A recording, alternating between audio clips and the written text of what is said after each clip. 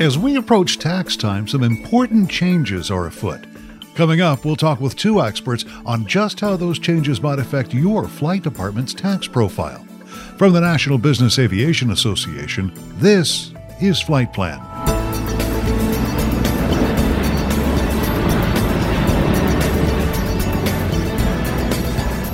I'm Pete Combs with your trusted source for business aviation news.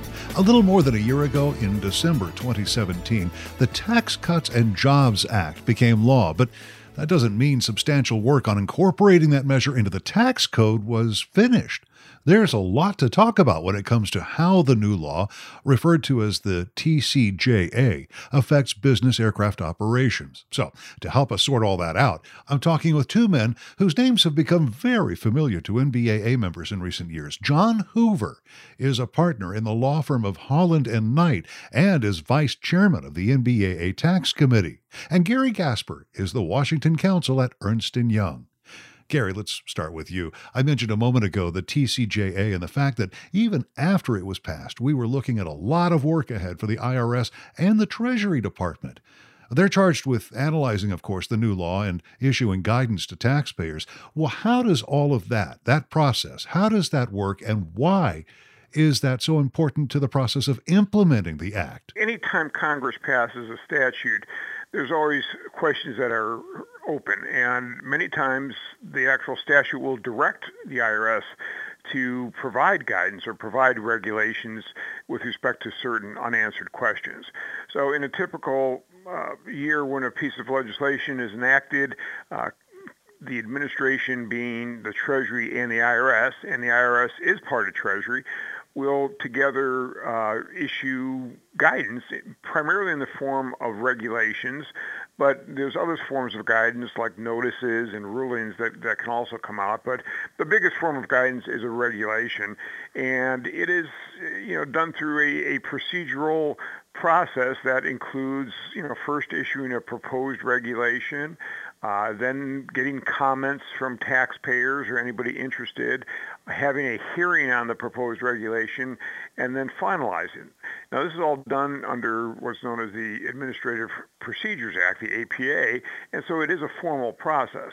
One little wrinkle that I'd throw out there is that under the current tax code, if the administration is able to finalize and complete the whole process of finalizing a regulation within 18 months of when the actual statute was enacted, they can actually apply the rules retroactively to when the bill was enacted. So what this Treasury is trying to do is they're trying to finalize as many regulations as possible by June of this year so that whatever the rules they put out there will apply all the way back to the date the bill was enacted in December of 2017, as you point out.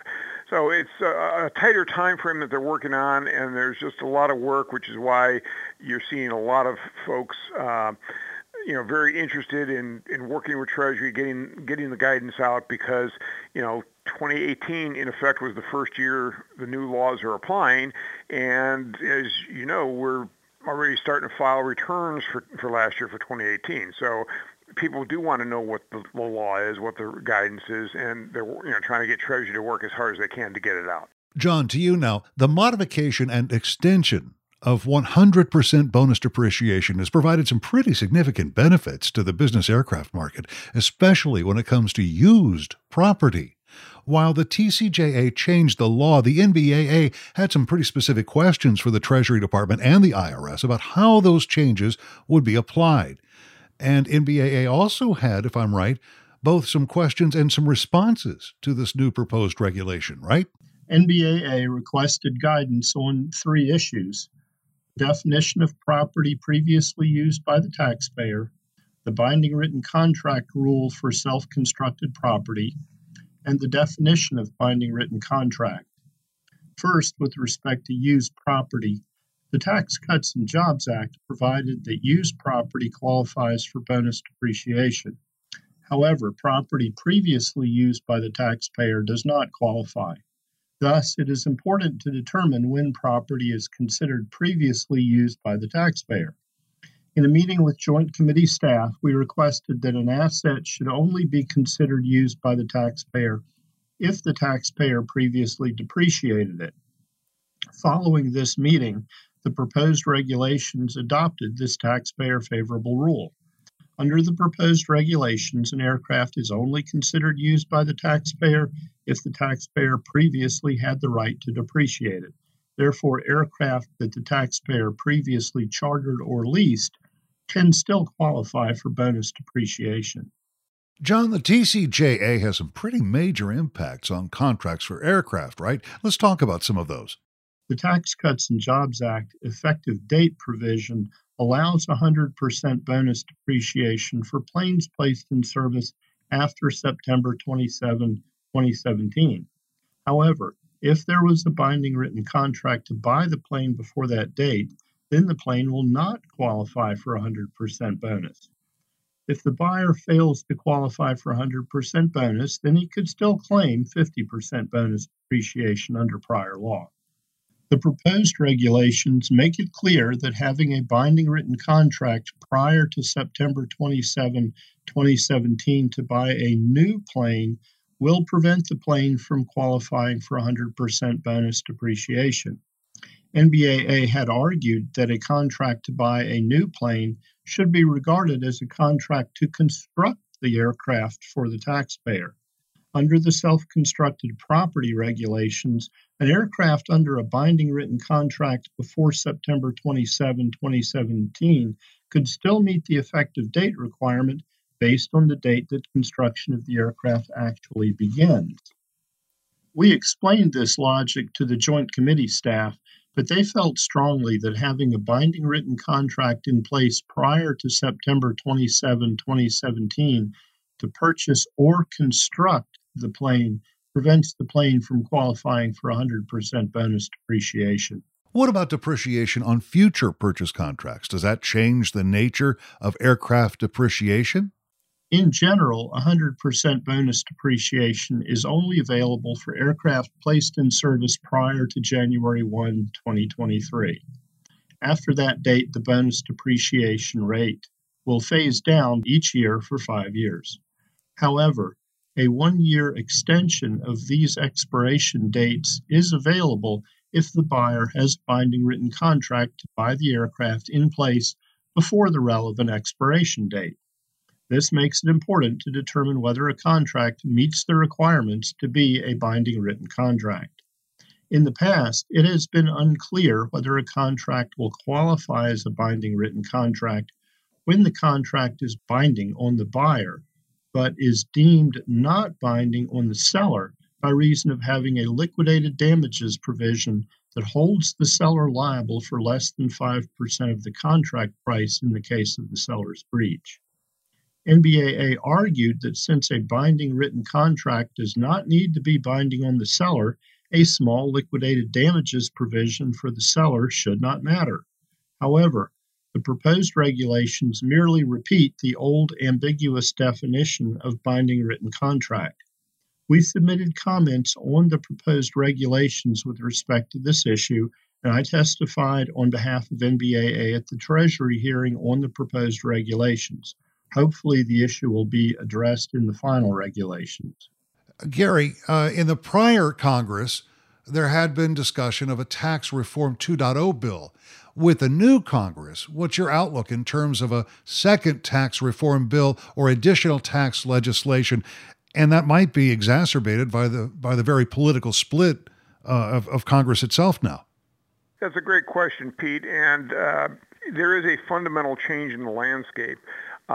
You may remember that actually tax reform in 2017 was passed solely with Republican members of Congress, and it was done under a special procedure called the budget reconciliation process, in which you only needed a simple majority in both the House and the Senate to pass it.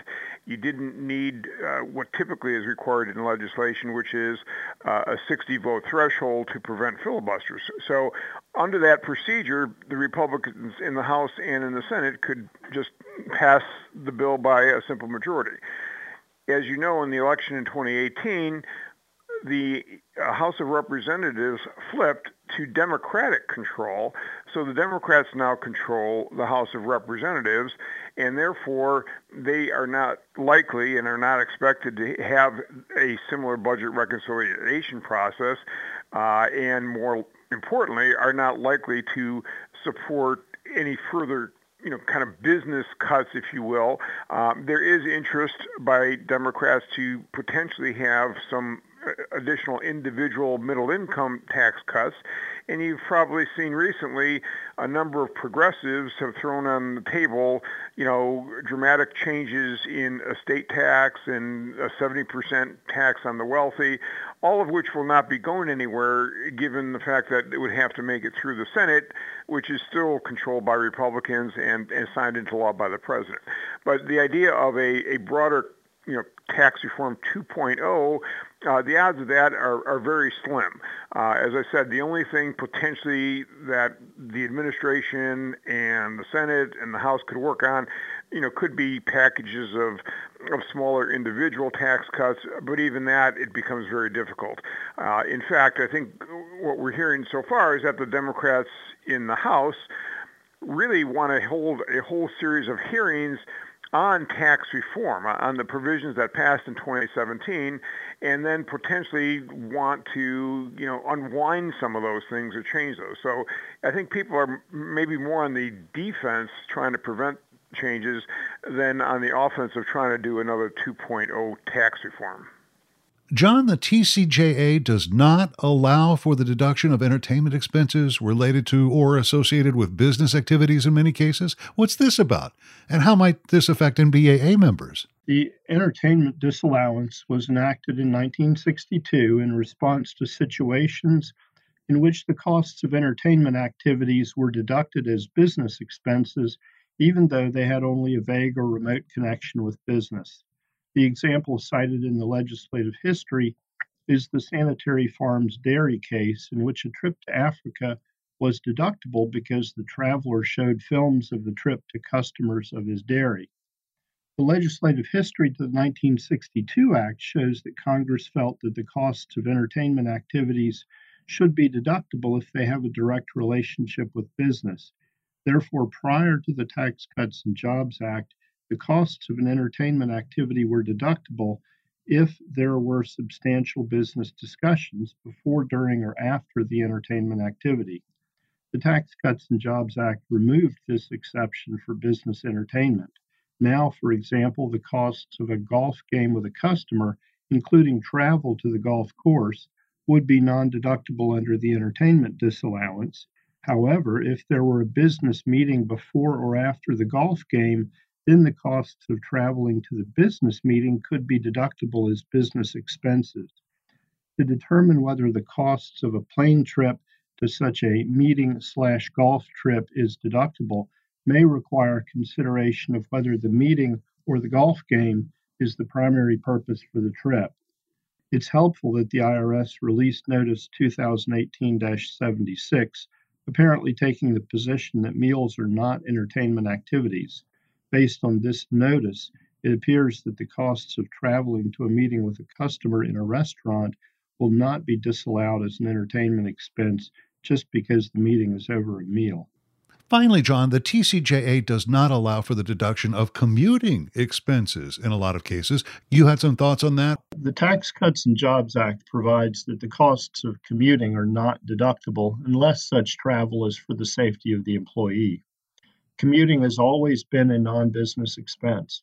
However, under prior law, if a company provides a commuting flight to an employee and the SIFL value of the flight is reported as income to the employee, then the employer may deduct the cost of the flight as the cost of providing a compensation fringe benefit. The question under the commuting disallowance is whether the new law precludes the employer's deduction of this compensation fringe benefit. NBAA has requested guidance on the following issues. 1.